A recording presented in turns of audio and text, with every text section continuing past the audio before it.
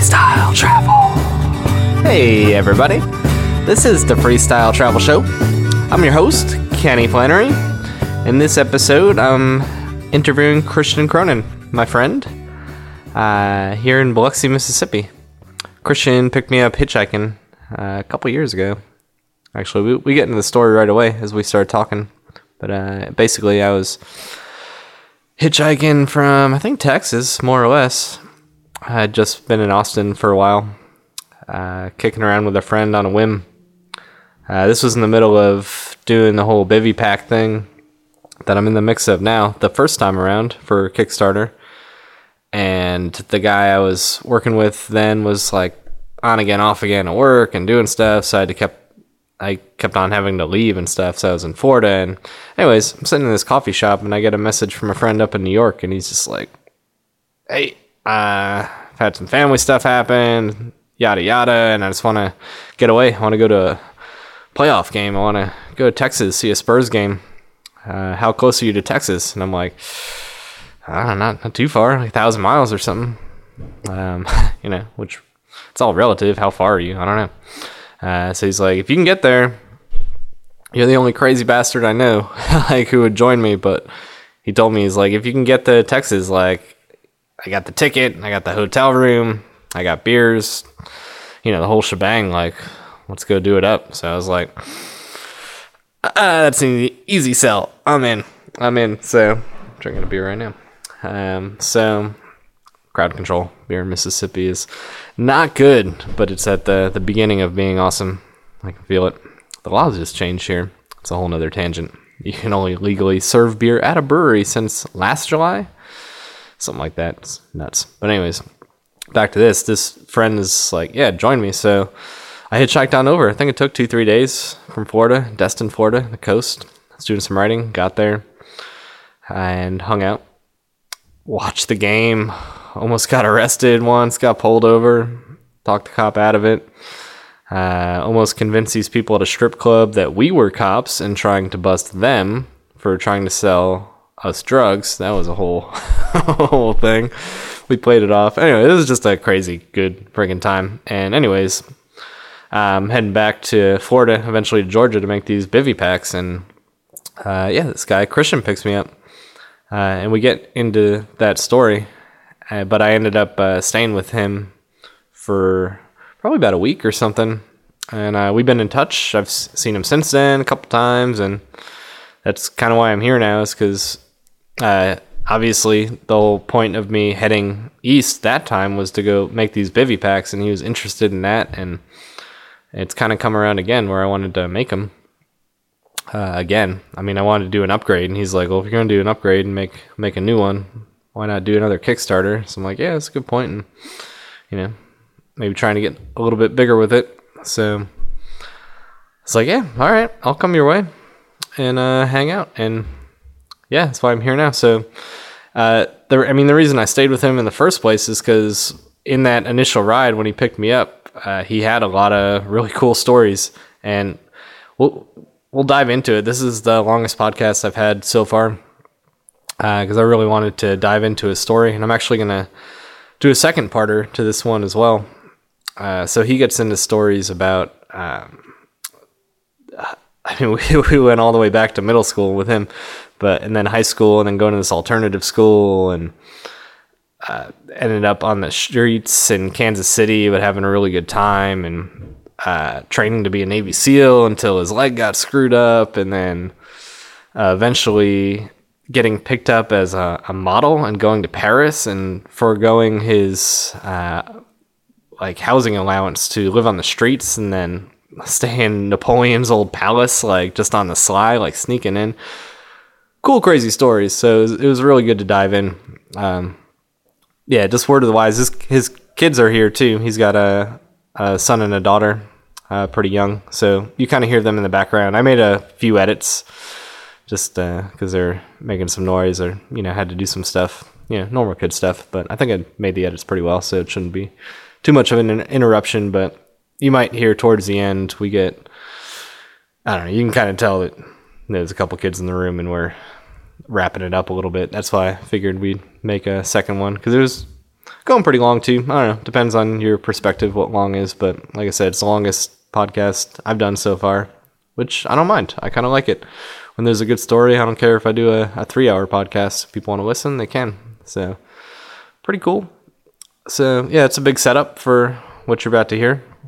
Meanwhile, the last episode I did was a week ago, and I haven't moved too much. I'm still in Biloxi, but I've made a ton of progress. I'll probably dedicate a whole episode to this bivy pack situation that I'm doing, because it's pretty freaking cool, and it takes a lot to get me to stay in one place for more than a week or two, and I've been here for more than 2 weeks. Yeah, quite a bit. So yeah, I'll definitely dive into that. We spent all day today doing a Kickstarter video, just taking photos, taking videos in the park, and going around to different hiking trails and stuff, getting ready. So, but yeah, like I said, I'll dedicate a whole episode to that, because I know some people are chomping at the bit to hear about it, and I'm freaking excited about it. Crazy excited. Like, I'm sitting at this desk with the sewing machine. My microphone's on my sewing machine. I'm looking at my bivy pack over here. I got a couple things I already want to do tonight.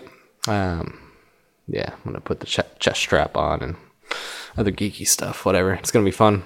So yeah, that's it. I'll get into that. So without further ado, let me introduce to you Christian. This beer smells like weed. A little bit. Cheers. Welcome to the podcast. Cheers. That's how we do it. Beauty, eh? This is Christian. Christian picked me up hitchhiking 2 years ago. 2 years, eh? 2 years. Yep. Little camper kind of thing. Yeah, it looked like a spaceship. Yeah. How long did you have that thing for? Volkswagen Rialta. Oh. I had it for, I'm going to guess 6 months. Okay. Bought it for 14, sold it for 17.5. Jeez. Did you ever sleep in it though? We took a trip all the way to, we took a big trip. Yeah. We took a month-long trip. Damn. Full month. Which isn't that big, but with 2 kids and the wife, it was pretty big. Yeah. And a van-sized camper. So. Yeah. All squished in there. Pretty good. Yeah. But we went to Michigan. Oh, wait. We did Kentucky, Michigan, Indiana. I think we went to... What is that place? You said Kentucky already? Yeah. It started. I think it was Missouri. Okay. Like St. Louis, the Big Arch. We didn't go to the Big Arch. We went to like the far east side. Oh, it was a shithole. I mean, we're talking middle of the desert. Oh, damn. It was horrible. What the hell? Like, we pulled in, and I'm like, dude, this is like... it just looked like some... I don't know. It looked like... Something It looks like a bunch of drug addicts, like, and halfway falling down, what are those, trailer parks, and, like... Sounds about right. Nobody can live here, and people are walking out the door like, this is my house! Yeah, I live here. Shit. Yeah, that was like 2 years ago. I was kind of in the mix of the same thing, doing the bivy pack thing. In between stuff, you were doing your tattoo machine shop. Machine. You met me on my way to creating and inventing a new style tattoo machine, yes. Yeah, so that's kind of what happened. I was going to Florida, and you were like, if you come to these shops with me, I'll give you a ride to the other side of Mobile. And I was like, cool. And then by the time you're done with the shops, you're like, oh, you can come back and like chill with my family and come back a couple years later and build a bunch of backpacks as it turned out. Yeah. So the story goes. That's the what's that called? Whenever you got parental solicit lyrics or whatever. What's it called when explicit lyrics? Yeah, explicit lyrics. What's it called when they make the Walmart version? The edited version. Yeah. That was the edited version of our. Yeah. So you started to tell me then, and now we've been putting it off to save it for now. But like your original travels in France and everything. Oh man. Why don't you start from the beginning if there is one? There I was on the way down through my mom's fallopian tubes. I buried fondly. Popped my little head out. And I've been wiggling around ever since. No, I could do like a really quick summed up version. So, 7 years old, my 6 years old, my mom got a divorce. She got remarried, and we moved to Connecticut. Lived in Connecticut for a year, got a divorce, had an issue there. We moved to Florida. Lived with my grandma for a year. My mom got remarried. We moved back to Rhode Island. Lived there for 3 years. Damn. Yeah, it's quick though. I run through it. It's very much the edited version. Yeah. Lived in Rhode Island for 3 years. Moved to South Dakota. I was in 6th grade. Lived in South Dakota, in the middle of the country, from 6th grade to graduation. But during that time, I got put into an alternative school, which was actually one of the better things that happened to me in life. Yeah. I didn't really have to go to school. It was weird. I can't explain it. I went to school. I would go to school with this old lady named Cheryl would drive me to school. Yeah. In a red Suburban. She would pick me up at my house. I spent 2 hours to 2.5 hours on the bus to school. I also What was it? Were there classes? Was there math class? Yeah, it's beautiful. So we did these worksheets, which were basically a binder, one of those 1 inch, 1.5 inch, like this big, 1 inch, right? Binder. Yeah. And one of those would be a whole class. That would be like through 2 credits or 4 credits of math. Oh, damn. And you could do it in your own time. So the point of that is, I could do them at school. At any rate, in the end, I would go to school with Shirley. Yeah. Shirley was a 7-year-old lady that I liked. Yeah. She loved cars. Gotcha. Yeah, makes sense. I love cars now. Yeah. Shirley is the reason. Without Shirley, I probably wouldn't give a rat's ass about cars. Damn. Which, I love cars. Yeah. But I would ride to school with her in the mornings, excited, ready to talk. We would talk the whole time. I sat up front with her in a Suburban. Yep. And I would get to school and I would go to sleep. I would go underneath this table and be like, "Hey, Jay," which is the teacher. "Hey, dude, hey," say hello to the 3 teachers that work there. Yeah, just pass it And up. then I would go underneath the table, pull my big coat over me like a blanket over my head, and I would pass out until lunchtime. And this is the beauty. So I'd pass out till I'd get there at 9. I'd go to sleep from 9 to 12. I'd wake up. It's lunchtime, Christian. We'd go out and eat. And 9 times out of 10, legitimately 9 times out of 10, if not 9.5 times out of 10, Yeah. if not 9.5 times out of 10, we would not go back to class. Oh. We would go from lunch to gym class, which would last 2 hours to sometimes into school, which was like 3:30. How long were Or you in the school for? I was in this school from it's freshman, then what's next? Sophomore? Yeah. Halfway through sophomore or third into sophomore year Okay. to so high graduation. school. Yeah. 15, 16 kind of shit? Yeah. Yeah. When I went there, I was. They told my parents I was ADHD, I hyperactive, had issues and that thing. Again, I don't want to get too far off because I don't. Yeah. This doesn't really matter to the story, but it's just kind of a fun adds to it. a fun little runoff. But basically, I had never done anything bad. Like I went to the school, I never drank, I never smoked some weed, I've never done anything. Yeah. I left the school, I'd done so much shit. Like.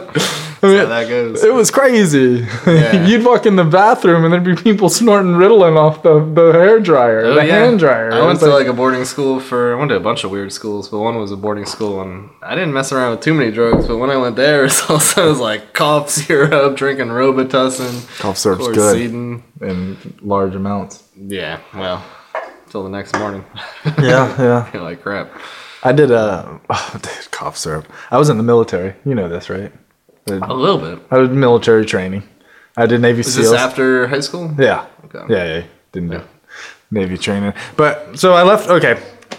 So I'm in this school, and a friend of mine graduates a year earlier than me. Her name was Kim Browning. She was in this church, but it was like the cool church. It was kind of cool. It wasn't like a bunch of losers. It was like kind of the off kids. It was kind of like the reject school. Like there was in the parking lot, you were smoking cigarettes and talking about the party you were gonna go get fucked up at while you praised Jesus that night, like, Jesus was good tonight. Where are we going to get toke up, y'all? On to the next thing. Yeah, and at any rate, she moved to, and she was actually pretty straight edge, but she moved to Kansas City, and she came home, I remember, about a month into my senior year.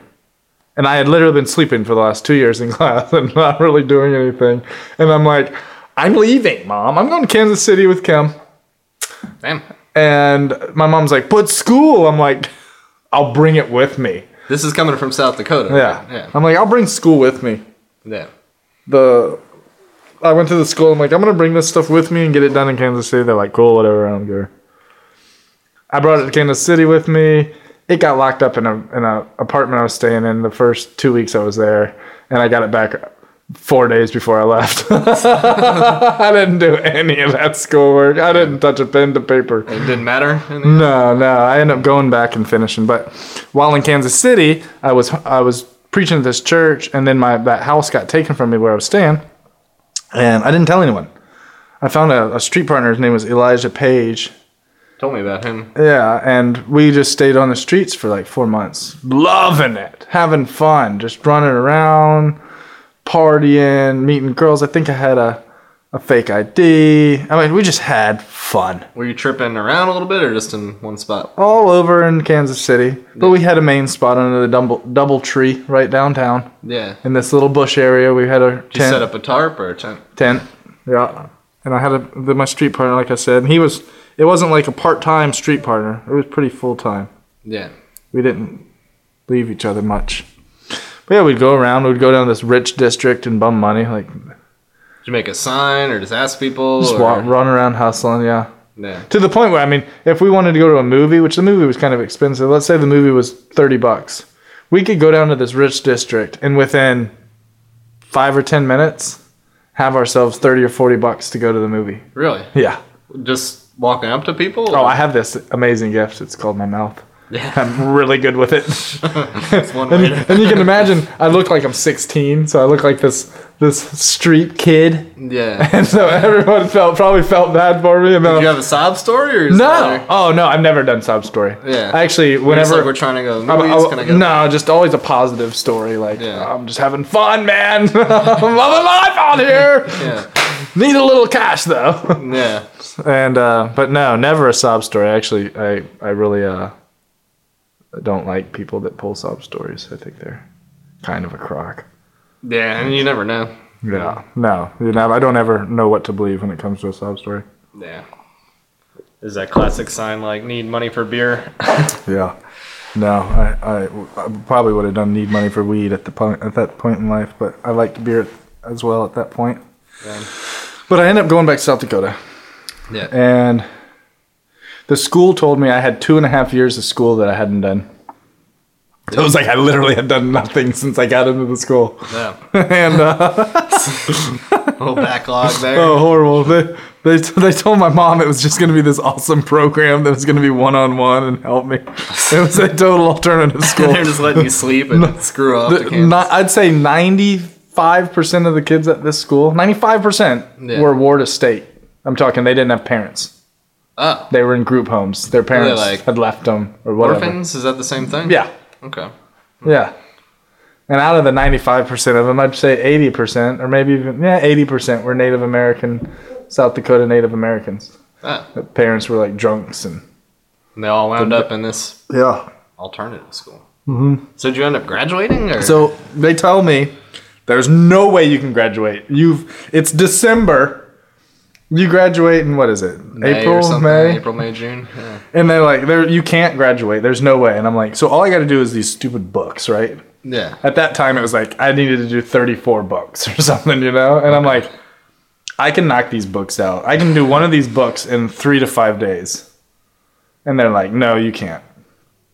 I'm like, give me the books. And my mom said, you will give him the books. You promised me this was going to be a good program. She's a teacher. Yeah. And she's like, no, you'll give him the books. And he's going to try. And if he fails, but you're going to give him the books. Right. And they did. And I remember they were bitching at me on the way back to that school that day. Your mom is... If it wasn't for your mom, you wouldn't have any education. And I'm just like, I still have to do the work. Yeah. All she said was, give me the books. I mean, I kind of agree with her. Like, she wasn't asking for anything. She wasn't offered. Yeah. Anyway, we got the books.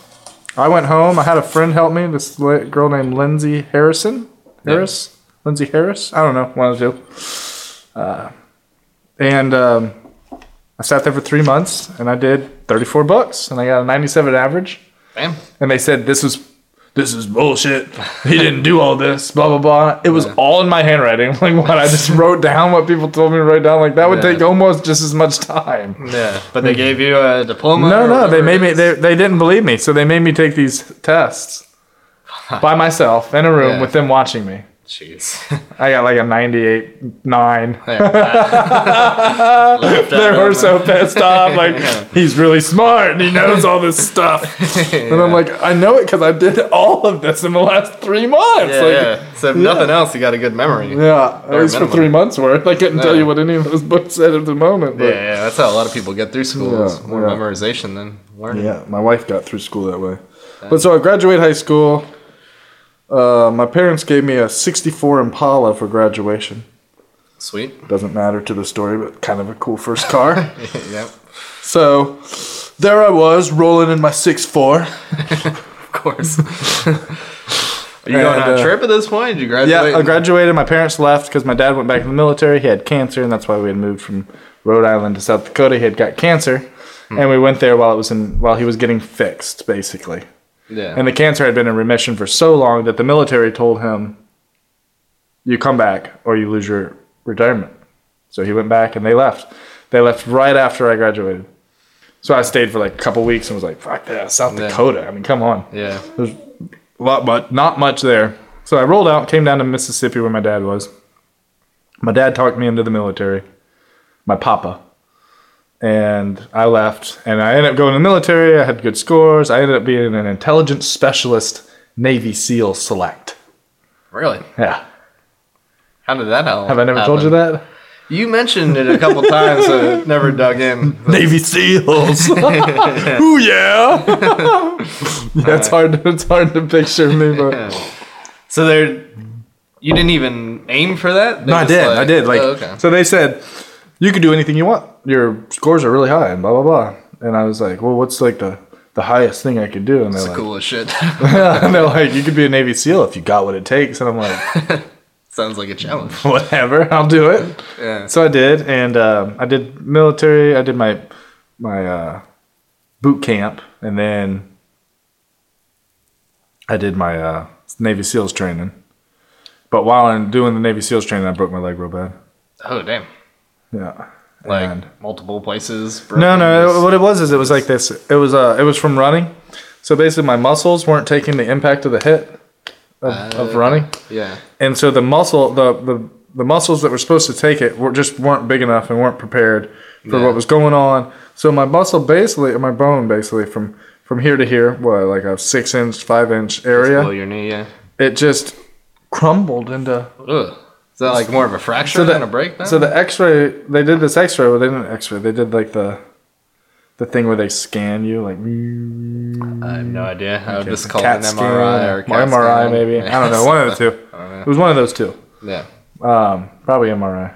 Yeah. At any rate, it literally looked like a spider web, like just. Damn. So that was like game over. Game over. So I was running. Military. When I was running, right? I remember the last thing I did. It was a test, and I'm running, and I'm like, "Oh, my leg really hurts," you know.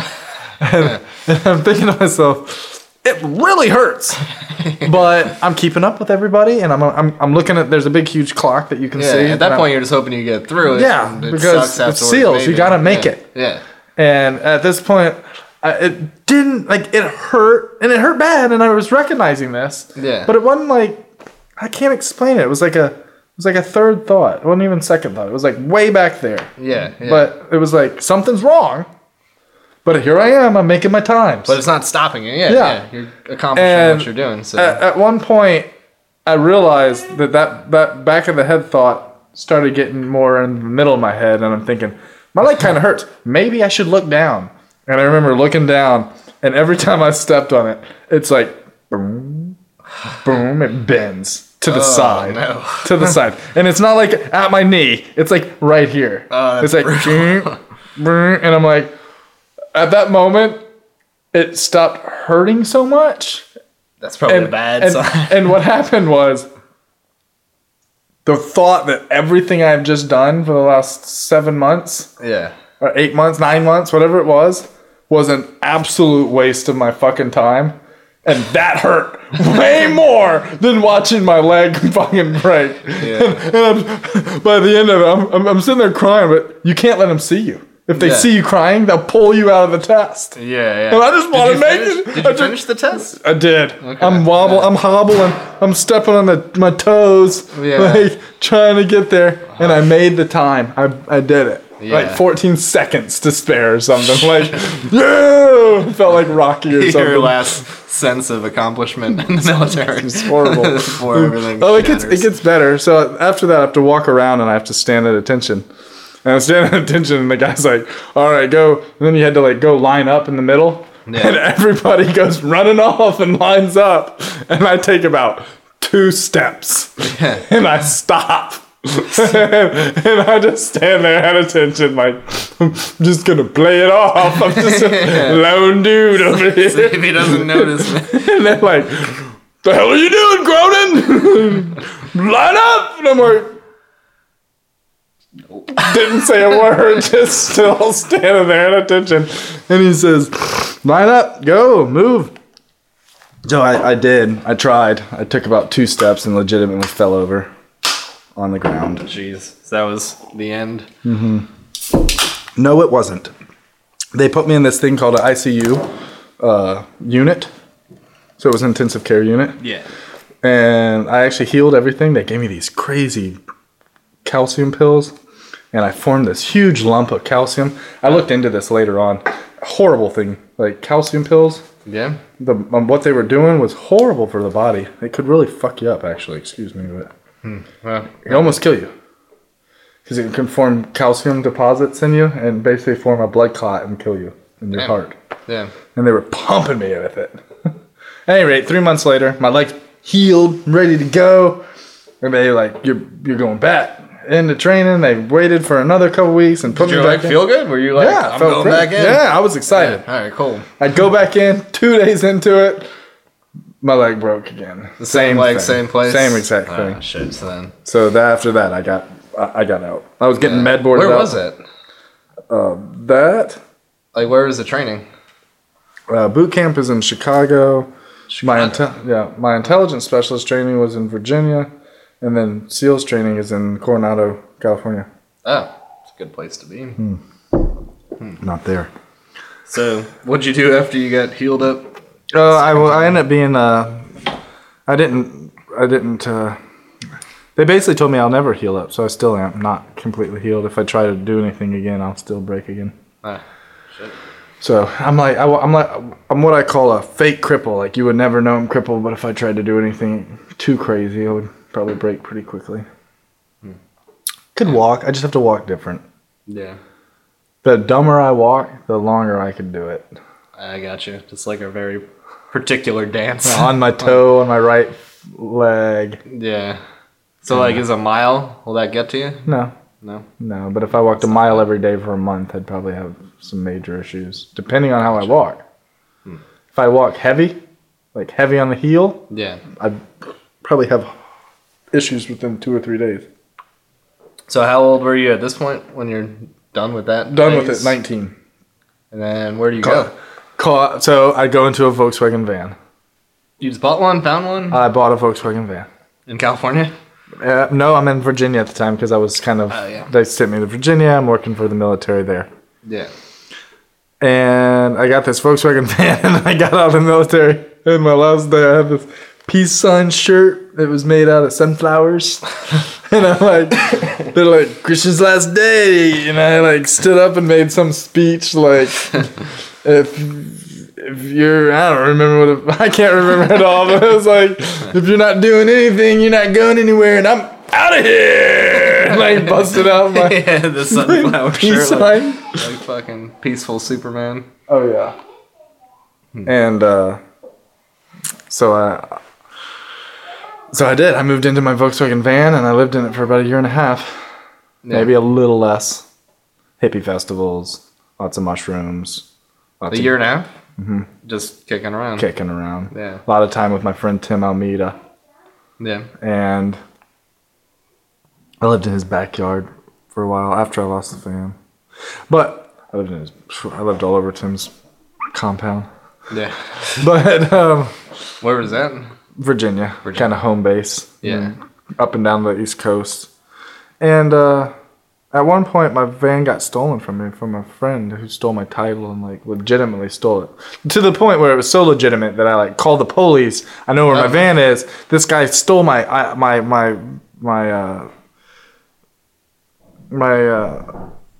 papers and stuff for the van out of my book bag and put it in his name. He has my title, and he put my title in his name. He signed my name to my title and took the car. And they literally said, "Oh, there's nothing we can do. Really? You'll have to take him to court." Well, I guess so. Like, how are they going to prove it? Yeah. That sucks. Yeah. How are you going to prove it? How am I Did gonna you? prove it? Did you ever? Or you just No, I like screwed didn't. on that deal? I just said, I had this strong faith at the time, and still do, that if I would stay positive through any situation, that awesomeness would wait me on the other side. And, Yeah. it's always proven true. It tends to be like that. And so I'm sitting there, and this guy, I'm living in my friend's backyard. Just weird case of circumstances. I have absolutely no fucking clue how any of these things led to one another. Yeah. But all I know is I'm living in my friend's backyard. I have no car anymore. My friend's flustered because he didn't really want me there, which is why I'm in his backyard, not in his house. So he doesn't really care. I'm literally living in his backyard. Yeah, but still, it's in his head. Yeah. And then I end up squatting in a house down the street just to get out of his hair. Yeah. And this fucking guy, I don't know how he heard of me, but I literally get this phone call or something, and this guy's like, "Hey, I heard you're great looking. I'm a straight guy. I'm starting this clothing company in downtown, and we are doing this big fashion show thing that we're putting on, and we need models."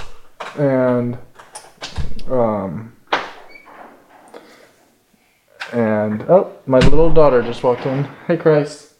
You gotta be quiet if you're gonna be in here, okay? Okay. Hey, guys. Hey, we can't talk in here, okay? I'm talking on the podcast. We're doing something, okay? No talk. All right. Yeah. So he calls So you. he calls me and he's telling me all this weird stuff. Like, so it's this straight dude who's starting this show and he wants me for a fashion show. And I'm like, "Look, man, I'm about to go back on the road and hitchhike and go to some shows. I'm ready to get out of town. Yeah. Things aren't exactly going my way right now. Yeah. And I'm trying to stay positive, but whatever." And he's like, "Come live with me." And I'm like, "Seriously?" He's like, "Yeah, the show's not for 3 months and I want you here for it." He lives nearby? Yeah, Where's lives he? right down the street, Oh. Virginia Beach. And I'm living in Norfolk. Yeah. I'm living in a ghetto on the beach called, So he says, can't think of it, but like, come stay in an extra room. come stay in whatever. my house. Yeah, extra room. Come on. And you're like, Fuck, yeah. All right. Like, it's awesome. It was like a $900 a month apartment in 2001. man. Talking a nice apartment. Yeah. And, And he had a good story. It all sounded legit. yeah, and it was legit. It panned out. So I go to this show, though, and he's like, "There's going to be this guy there, and his name's George Cardis, and he is going to want you. I know he's going to pick you up and try to turn you into a model." And I'm like, "All right, whatever." Huh. And I had a few circumstances here and there where people kind of said... And he's an agent or something? He is a ex-photographer who went to Paris in the 80s or something. Yeah. And was kind of a photographer for a few years, and then came home and became like... He does... mostly weddings and like normal photography stuff, but he used to be this fashion photographer, and he still picks up a model here and there. But now he's saying this guy George Curtis in Paris is gonna And that's the guy pick you up right away. that went to Paris and was a photographer and is gonna try to. He's basically gonna try to get you to an agent. Okay. Not gonna be your agent. He's gonna be. Yeah. It's called a mother agent. Basically, he's the guy who discovered you. He basically gets a little percentage off of everything that happens. But George Curtis is a guy in Virginia Beach. Yeah. Okay. I meet George, and he is extremely, in my opinion, I'm sure George would disagree with me on this, but in my opinion, he was very flamboyantly gay. He wasn't openly gay, he just... he was extremely openly gay. Oh, but he would... I'll get to that. He wouldn't say that he's flamboyant? I don't think he'd say this is the guy flamboyant. who introduced himself as I'm a straight guy. No. Ben introduced himself as a straight guy. Okay. He's the one running the show, and he's telling me that this gay dude is going to be at the show and want to pick me up. And I'm like, whatever. Whatever. I've had a few people tell me I might be a model in my one day. You know, if it happens, it's cool. Yeah, but now he's talking and he's got some weight behind it because he's got stories and connections. And so I go to this show, and there's kids in the room, guys. And I go down to the show, and this guy's like, and he uses these words. I remember the exact words. He says, "Oh, you look so fabulous," and blah, blah, blah. And I want to take your pictures, and I'm going to take you to Paris. Okay. And just a quick backstory. The guy who stole my Volkswagen van also happened to be a gay guy, which I was friends with. Yeah. Because I have no problems with people being whatever they are. Yeah. But this dude got like weird and stole my van, like jealous. Yeah. And I've never presented myself as ever being interested in a guy. Yeah. So it was like chilling out the kids real quick. And so he got all jealous and he stole my van. So this guy's like, "I'm taking you to Paris." And I remember thinking in my head, in that very moment, like, the fuck you are. Like, there's no fucking way. Yeah. I'm getting on a plane with a guy paying my way to Paris. I just had this guy expect something, and he gave me practically nothing. This guy's going to buy me a ticket to Paris? Yeah. He's going to expect something. There's no way I'm going with something behind this, maybe. Yeah. Like. So he gives me his phone number, and I can basically remember like taking the phone number and be like, "Thanks, man," like crumple it up, throw it behind my back, and walk away. Yeah. "Appreciate it, bro. I'll call you later." Yeah. And hey, guys. Hey. No talking, boys and girls. None. And so, so I turned around and I walked away. 3 months later, same guy at Panera Bread. Still remember it, but try hard enough. In Virginia. And he runs up to my table. "Why haven't you called me?" Where have you been staying these last 3 months? Half of it with Ben and half of it with a new girlfriend, Elizabeth. Gotcha. And so you see him at Panera? See him at Panera Bread. Yeah. And he comes running up, "Why haven't you called me?" And he sits down at my table, I'm eating, and he's like, I'm like, "I got two versions. I can tell you the real one, or I have a really cool spiced up version that make you feel good about yourself." He's like, "I can take the truth." And I'm like, "Well, you said I'm going to take you to Paris. And I'm sorry, but I'm not going with some gay dude to Paris. Like, you know, you're just going to try to fuck me in my butt." Like, I don't want to go to Paris. I'm not trying to get some dude like thinking he's getting some from me. And I remember his reaction was something along the lines of, "Oh, no, I didn't say that. That would be nice, but I didn't say I'm going to go with you. I can't go with you, silly." And I'm like, "What?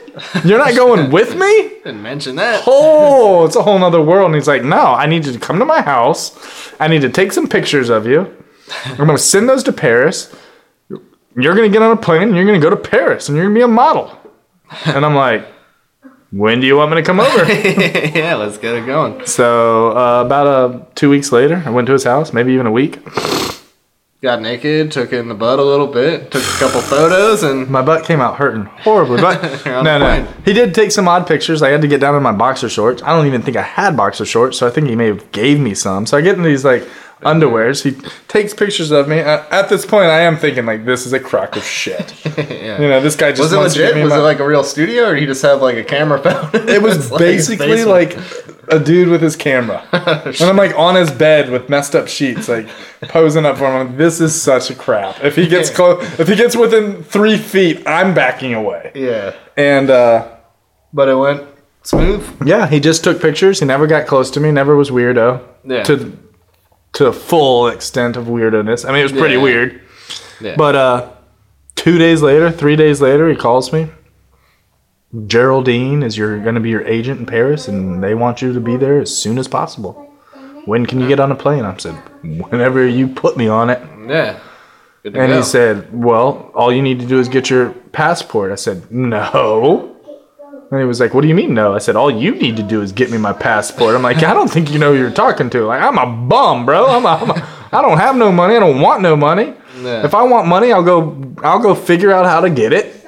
But I'm going to be spending it 30 minutes after that. I'm not getting the next week's worth of money. That's just not how I rolled at that point, you know? Yeah. And he said, okay. And he bought me my passport and expedite shipping it. And it was there in like Sweet. 2 weeks. Oh. In 3 weeks, I was on a plane to Paris with $5 in my hand. Yeah. A pair of galoshes. Do you remember those? Leather galoshes. They were clogs, kind of? They were clogs. Okay. They were clogs. I called them galoshes because that's what they reminded me of. But they were clogs. I haven't heard that word since the 90s, but that's what they were. So you just had a backpack, $5. Backpack, some like You have a tent or baggy anything? pants. No, nothing. $5 in my pocket. A pair of clogs. One pair of baggy pants, jeans, 2 T-shirts, and a half-ass sweatshirt. And I got on a plane to Paris with $5 in my pocket. Someone meet you at the airport? They did, luckily. Yeah, I was gonna say. Make some moves. And I walked past. I got to Paris, and I walked past customs like they didn't exist. Like they were inspecting all these people, and I just kind of like did some look arounds and just walked right past them into Paris. Yeah. No passport stamp, nothing even looked at. Yeah. Walked into Paris. Was that a problem when you left, or? No, Paris didn't care at that time. I don't know if they do now, but they were pretty slack. Yeah. London was a little harder. But I walked in. There was some guy standing there with a sign, and I got in the car, and they drove me to the agency, Next Models, which is a huge modeling agency. Yeah. Deals with huge models. They set you up with a place to stay? They had me a place to stay, $50, which is nothing, but $50. There you go. Yeah. A place to stay. Here's a key. And the driver will take you back there. And I'm like, don't need the driver? Give him $50. Give him my address. The driver had shown it to me on the way there. He's like, this is going to be your place. Go in and put your stuff. I went and put my stuff, came back down, went to the agency. How far was it in the agency? Walking, Yeah. maybe 2 or 3 miles. Oh, okay. All in Paris. Paris is a big circle, basically. Well, Paris is pretty big, so it'd be 2 or 3 I'm up miles here. away. It's I'm up here. pretty sweet. And it's like right here. In the north, yeah. Closer to the In the center. middle. It's like right across the street from the Louvre. Right across and The down a little. agency is, or what you were saying? The agency is. And I was staying like right on the street, just a little down from the Moulin Rouge show. So I was what- in Barbès Rochechouart by Sacré-Cœur. Stayed there for 3.5 years. Je vous parle français. You had that Un spot petit for peu. 3.5 years? Oh bon oui. No, I got rid of the apartment. There's a good reason. Yeah. So the apartment cost me $800 a month. They were charging you for it? Yeah, I paid for it. It's not so much they're charging me as much as Did they take it out of your pay, or Yes. did they pay you and then you Yes, paid for it? they took it out of my pay. Okay, I got you. So I was modeling. I was doing good. I stayed in that house for 3 months, right? I met a girlfriend there. She said I could move into her house, so I got out of that place and said, look, give me my allowance that you're paying for this place. Yeah. To me, I want the money. I don't want the place. Yeah. So they're giving me $250 now a week. Oh, damn. Yeah. Extra. Sweet. $250 a week instead of $50 a week. So I'm pretty like, awesome. hell yeah! This now is on this top is of whatever now your this is modeling cool. pay is. That's how they gave me my modeling pay. Okay. Instead of just saying, "Oh, you made $5,000 this week. Yeah. Here's $5,000," because next week I might have made nothing. Total, I made about $45,000 in 3.5 years. You had some $5,000 weeks, though? Those are some I had a weeks. $17,000 30-minute. What was that? I shot for Lagerfeld, Mr. Karl Lagerfeld, who happens to be an extremely rich billionaire in Europe, one of the top 10 richest people, I believe, in Europe. So you got a shirt company, or? He was the head designer of Chanel and Fendi. He was one of the best friends of Coco Chanel. He was an older gentleman, probably in his 70s. But we're talking a multi-billionaire from birth. And So what was the 30 minutes? What were you I went up and displaying? shot for his thing. Some clothes or watch? So or I say 30 minutes.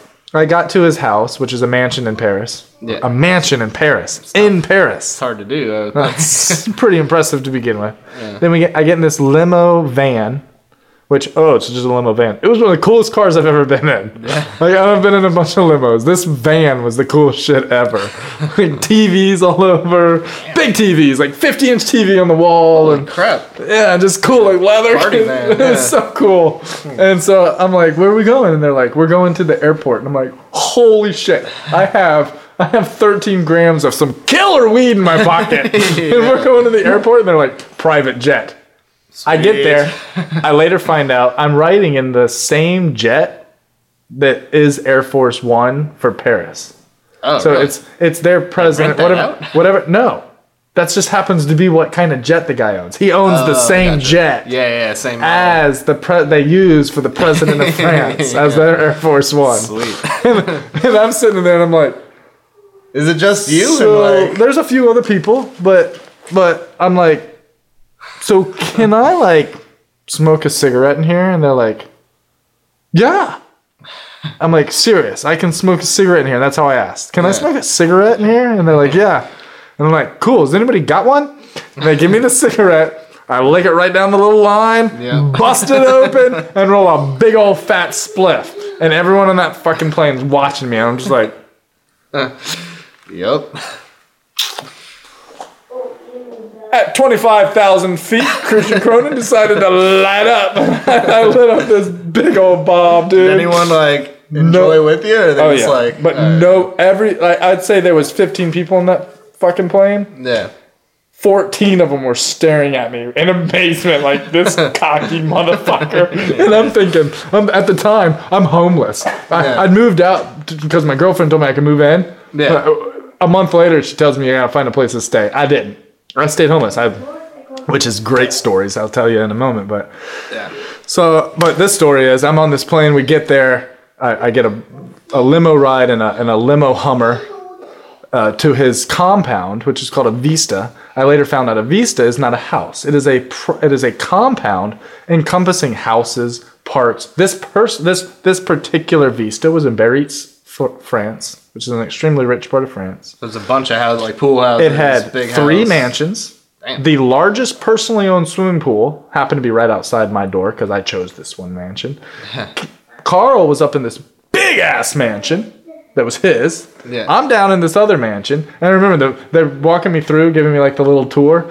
And Carl was actually doing it himself.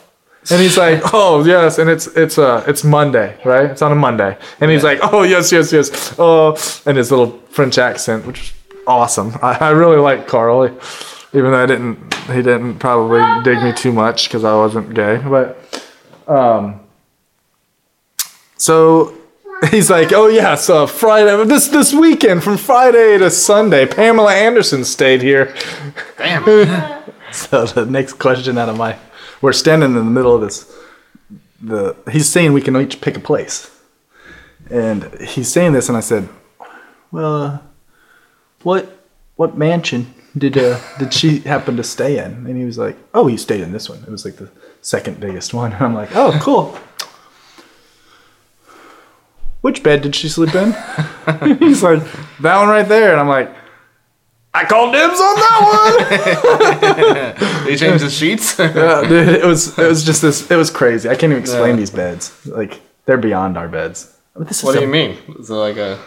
So this bed is beyond the king size. This is the king size bed, but it is covered in plush white pillows. Covered in plush white pillows. You had to move the pillows, and they did it up for me.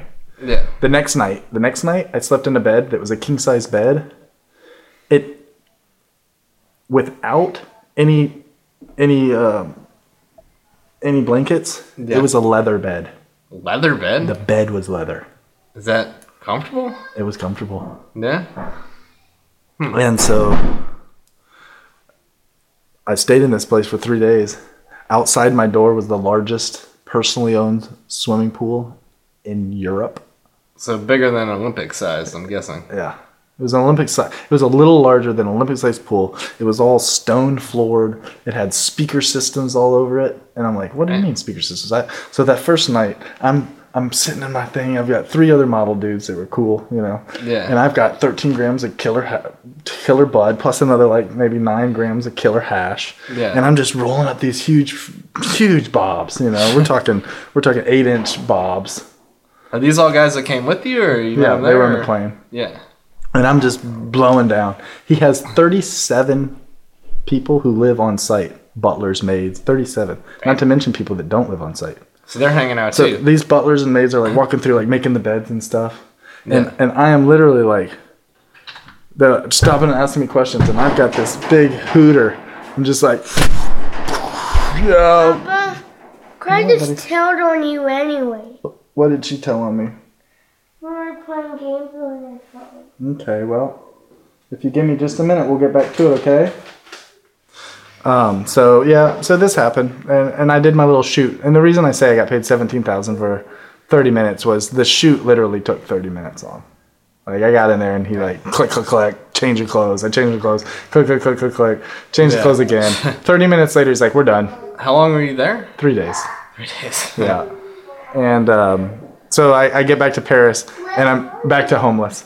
Yeah. Like, how I could go from that to homeless. Yeah. And another time I went with Carl, same place, Biarritz. He put me in this hotel called Hotel de Palais. At any rate, it was one of, what's the French dictator that got his head chopped off? Ooh, I don't know. The French king. The most, Napoleon? I think Napoleon, right? Napoleon, okay. Yeah, so Napoleon. It was Napoleon's spring mansion or castle. And it was turned into a hotel. And it sat on this cliff. It was just huge castle. Yeah. I'm looking out my windows, like this huge, like 16-foot tall windows that you open up, just ginormous. And you're looking down over this cliff of this cove.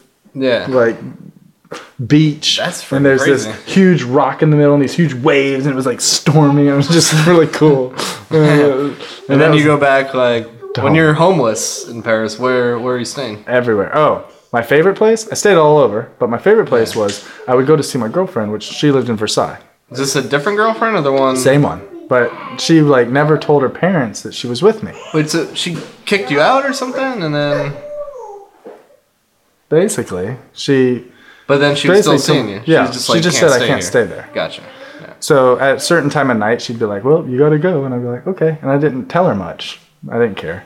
Yeah. Well, at that time, I'm poor. I didn't have a lot of money, and I'm sitting at this. So she didn't know that you were just like going off and. No, but I'd already figured out that I could get into this. I could get into the Versailles Castle Gardens through a back entranceway. Really? Yeah, but I didn't have any money and I didn't have any food, so it wasn't. I mean, it was cool. Like I'm living in the castle gardens. Hey guys, you guys got to go in if you're gonna make noise. Yeah. So you're in the gardens? I'm able to get into the Versailles Castle Gardens, which is basically this enormous castle that Napoleon built, and everyone got pissed that he built this luxurious castle, and basically everyone got mad at him, and they chopped his head off. It was literally the reason they cut the head off. Because he went into this castle? Because he built this lavish castle while they're all living in shit. And they're like, fuck this guy. Just rubbing it in their faces. So they revolted, and that's literally the French Revolution. They went and cut their heads off. Damn. King and queen. And here I am staying in the castle. How are you getting in there? There's a back entrance. Okay. And I'm staying in Mary Antoinette's house, mansion in the gardens. It's just empty? It's empty. It's empty. There's nothing in there, actually. Not even furniture. It's not a museum. It's just like this farmhouse, but it's like zero security, obviously. Big badass. Nothing. How long were you staying there for? I stayed there for almost 3 years. 3 years? Whenever I wanted. Like pretty... Yeah. Pretty consistently. Guys, no talking. I guess, like, yeah, if you found a way in there. Yeah, found an easy way. No. But I don't have any money still. Kind of, and when I say hungry, I mean, I'm eating biscuits and stuff. Like, horrible. I'm spending all my money on herb, so I don't have any extra. But you're making $250 a week no matter what. But it's a long story. Basically, I'm buying this weed, and my girlfriend's smoking most of it, and I'm blowing my money, basically. Yeah. And she doesn't know that you're staying in these gardens. Not really. Like, I'm telling her, but she doesn't get it. I don't think she ever comprehended how awesome of a life I'm living. But I'm sitting at this one night. She kind of kicks me out. Here I am sitting at this mall across the street from her, And I'm sitting at a Paul's Pastry, which is the largest pastry chain in Europe and France. Yeah. And I watched the guy take all the food and put it in a box and start taking it away. And I'm like, what in the world? I mean, we're talking hundreds of dollars worth of food. So I follow him, and he literally takes this box and sets it in a dumpster and walks inside. I went and picked up the box. I've got hundreds of dollars worth of food. Cakes that were $80, $150 a piece. Yeah. And I take it, I'm like, oh my gosh. And I smoke this big, huge Bob Marley blunt. Yeah. And I'm eating these cakes with my fingers like, oh my God, this is so amazing. And I did this for probably another 2 years, maybe a year and a half. That happened every night? Every night they brought these. Damn. And then I would take the leftovers, bring it into town, and like feed all these homeless, and they thought I was rich. Yeah. I'm like, no, I'm not rich. Well, in a way you were. But I'd try to explain it to them, and yeah, living rich as could be. Like, I couldn't ask for more. And it was just really cool, and I did that until I basically left Paris. But during my time in Paris, I was also not just in Paris. I was in Paris. I was in Japan. I was in New Zealand. I was all for shoots? Shoots or to work, like the same thing I'm doing in Paris. Yeah. Like, so they'd send me to Italy for 2 months, and I wouldn't just do shoot. It would be I'm there working. So you're doing a shoot, but you're also taking this book around trying to get shoots. So like you've got to go here and show them your book, and you've got to go here and show them your book, and you've got to go here and show them your book. And so your days would be filled with basically just walking around these awesome cities, whether it be London, whether it be a city in Italy, whether it be whatever. Yeah, and, so you're kind of trying to drum up work for yourself. I would think that they would be trying to, like, the whole point of them being there would be to get the work for you, kind of. But they're giving you the jobs, but the job is to go and try to get the job. They're giving you the spot to go. Okay. They know where to go, who to send you to. Yeah, they know the job. Yeah.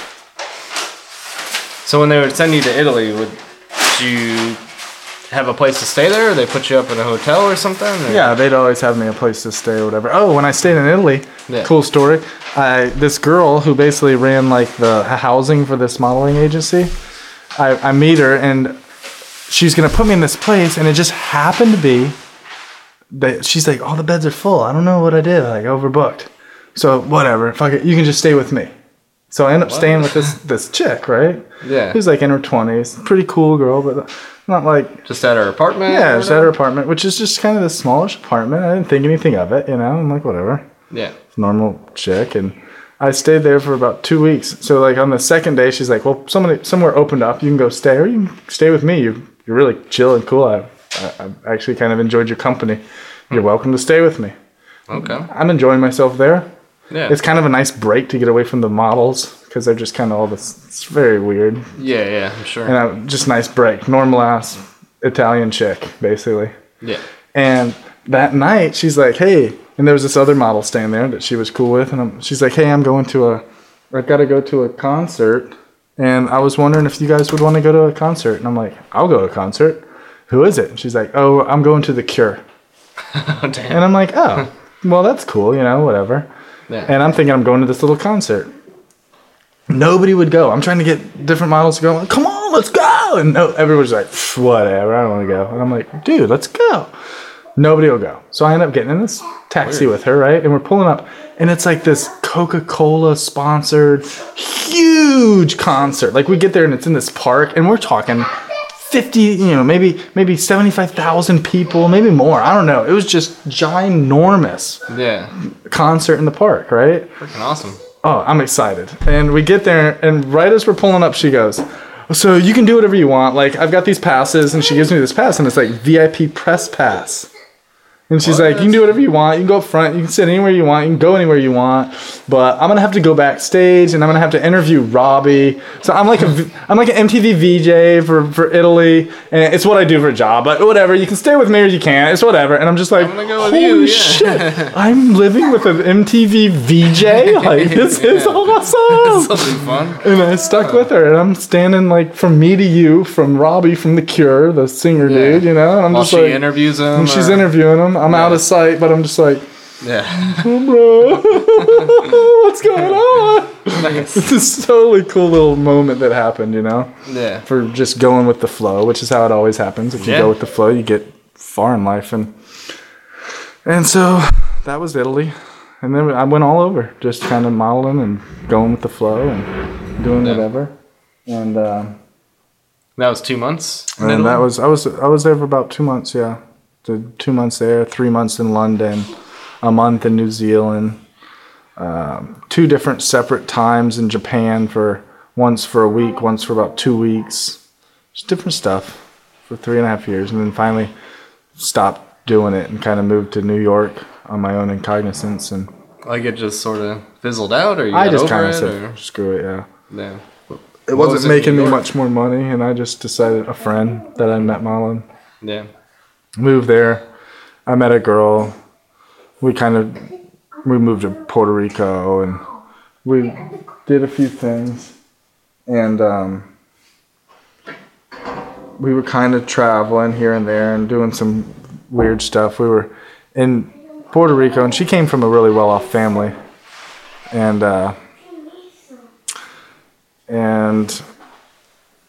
they were really strange. Not very well off. They weren't like these people I'd just been living with, but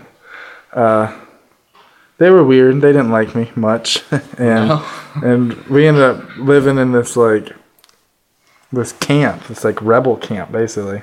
You and they were just Me and her, and there was some other people. This rebel camp was set up by a guy named Tito Kayak or some Puerto Rican rebel dude. Yeah. And we were standing up against the Marriott Hotel that was trying to take over this beach and make it private. And it's a personal, it's a local beach. So you're digging in, chained to the tree. But they're we're camping in their spot, basically. Yeah. And I was having a conversation with Tito, who was against America. And I was basically trying to explain to this dude, you're not against America. Even this protest proves that you're not against America. You're against Marriott. You're against corporation. Yeah. I don't even know if Marriott's owned by an American dude. It might be owned by some Chinese company. Who knows who it's owned by? Who cares? The point is, you're not against America. You're against corporations. And anytime you hear some rebel or whatever, some nationalist saying they're against America, they're not against America. They're against corporatization. Yeah, it's just a and they're blaming America for the corporations of the world. It's really ridiculous. But I was trying to explain that to him, and he got really mad at me. Yeah. But later on, that week, we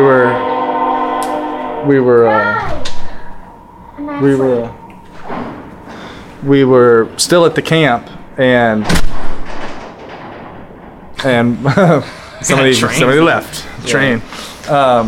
But later on that week, some of the people that were at the camp that weren't necessarily part of Tito's thing, they were just kind of there supporting the idea of it. Yeah. We're sitting around a campfire, and they started talking about Uzis and machine guns and breaking them out, and they were gonna make a stand at the airport and all this. Shit. And I'm like, yeah, that's cool, And then we got to our tent that night and kind of looked at each other with big eyes, and we're like, we're leaving tomorrow. Yeah, maybe this is the end. Did they go through with it? We don't know. We left tomorrow. Did you say peace? We're leaving, yeah, or? we did. We're going to the rainforest, guys. And that's what we did. We moved to the rainforest for a couple weeks before we left Puerto Rico. And just camping out, hiking, camping out all peaceful. over Puerto Rico. Yeah, super nice. Man. And then we left Puerto Rico. We went to America. We went to California. We bought a camper there, and we lived in the camper for about 5 months. Yeah. And whereabouts in California? Just up and down Ventura. I don't know, all over. I can't really. Up and down the bottom from San Diego to I don't know. North of San Francisco. No, we didn't go up to San Francisco at that time. Yeah. And I don't know. We just kind of went around, and then she decided she wanted to go back to New York, and I decided that I was kind of over the relationship and was kind of basically going to take her to New York and drop her off. I think she knows that. Yeah. But in the camper, you just cross-countryed it. Yeah, but we didn't have any money. We hadn't done anything. But she had some beads, some natural stones. Yeah. Was she selling them or? She wanted to make necklaces. Yeah. And I had some string, string that you make dream catchers out of. Yeah. And we left with basically this string, and about 5 miles out of the town. Thing to do. Go inside. So we left, and about 5 miles out of town, I saw I'm not sure if it was a wild turkey or an eagle that had been hit by some car. It was on in the side like of the road? on the side of the road. It was like in 5 pieces. And I pulled over. She's like, "What are you doing?" I'm like, "Oh my God, you don't even know what we just found." And they were just awesome, huge feathers. I grabbed the tail end and like the wing swirls. It was in pieces, and I just grabbed these huge pieces. Yeah. And strapped them. They had like bird lice on them, like tons. Like I had a guy pick me up in Northern California, and there were owls everywhere, and he was just like, it might have been an owl. Dude. He's like, "Hey, you got room for an owl?" I was like, "No." I'm super illegal to have any of that. Yeah. But I strapped it to the back of my camper, wide open. Like any cop that could have seen me could have seen these wings I shouldn't have had. Yeah. And I started making these dream catchers with the string I had. And I used barbed wire, like junk barbed wire I found. That you can find these rusted up kind of spin-offs from fences where they didn't use it and it's just trash sitting there. Yeah. And I took a bunch of that and I made these dream catchers out of free barbed wire or the string I paid $10 for and these feathers and some natural stones. And I made about $1,500 over the next 7 days. Damn. Traveling. Yeah. Just selling it Easy anywhere? money. Yeah, gas stations. I'd go inside and ask if I could. Really? Yeah, some would say yes. Most would say yes, and then within an hour or two, somebody else would be like, "What the hell are you letting these people do it?" And they'd kick me off. But I'd already made $200-300. Wow, that's crazy. Someone come to a gas station and just be like, "Yeah, I'll impulse buy some feathery Barbie." They were really cool, but yeah, $15-25 a piece. Yeah. Doesn't take very many sales to come up with $200. Yeah. And so you got all the way across the country that way. I did. And we stayed actually in 3 days in Kansas City partying up too. So you take 7 days minus 3. We basically made it in 4 days. Yeah. Did you see your friend there too? Kansas City? No. Elijah? Elijah had already gone to jail. At that point. Yeah. Elijah Page. Yeah. First youngest person to die on death row. Damn. Yeah. That's a whole nother story in itself. Can of worms. Not exactly a happy-go-lucky story. Yeah. I tell it often, and it usually ends all the smiles. It's like this downy story, but whatever. We'll save that. We should do another podcast at some point too. But you got to New York and got to New York. Was gonna drop her off, and she was pregnant. So, needless to say, we stayed together for a little while longer. Yeah. War continues. One thing on that note, let's save the rest of this story for another podcast. Gotcha. Okay. All right. That was fun. Yeah, we'll definitely record another one. Here's some more stories. And I kind of like this. Like I said, this is the longest podcast I've done, but maybe not even long enough. So we'll see. It's still evolving. I think this is episode 24 of the Freestyle Travel Show. We're coming on our quarter century mark. It's gonna be pretty sweet. Yeah, I'm excited for a lot. I feel like every time I do one of these episodes, I got something to say I'm excited for. So yeah, I'll do another one of those, and yeah, probably the next episode will be maybe a Bivy Pack freestyle travel gear exclusive kind of episode where I'll just talk about that, because this Kickstarter we're going to launch is pretty imminent. Very soon. We got maybe half of the footage done today for the Kickstarter. And yeah, the process for the Kickstarter is, it's got to write up something pretty good. I'll get into, I keep saying, I'll get into this the next episode, but I want to talk about it now, so talk about it a little bit now. Yeah, we're thinking about getting some laser cutting done and some other stuff, so got to get some costs together and just make sure I dialed in. The last Kickstarter is just, man, there's a few surprises in there with shipping and some other stuff. Kind of got caught off guard. So dialing some of that in, and yeah, just once we get the video up, it takes a second for Kickstarter to approve it, and then we post it. But I'm really hoping to get it done by next week, so it's up and running. And probably right along with that, I'll have an episode here, just talking about that, really diving in. So I'm excited for that. And yeah, I hope you're excited too. This Bivy Pack's is staring at me. Freaking love it.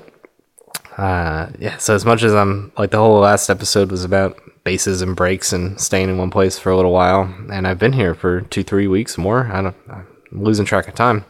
It's not a good thing, but it is a good thing when I'm getting something like this done. It feels pretty good.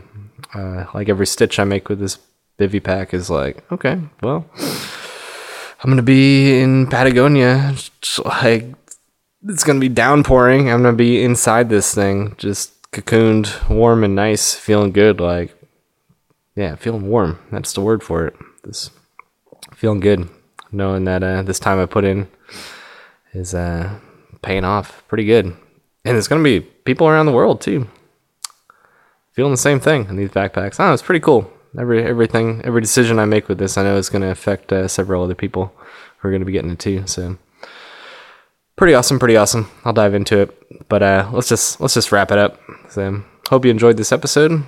Meeting Christian, we'll definitely have him on again while I'm here, off and on. So cheers, good times, and I will see you down the road.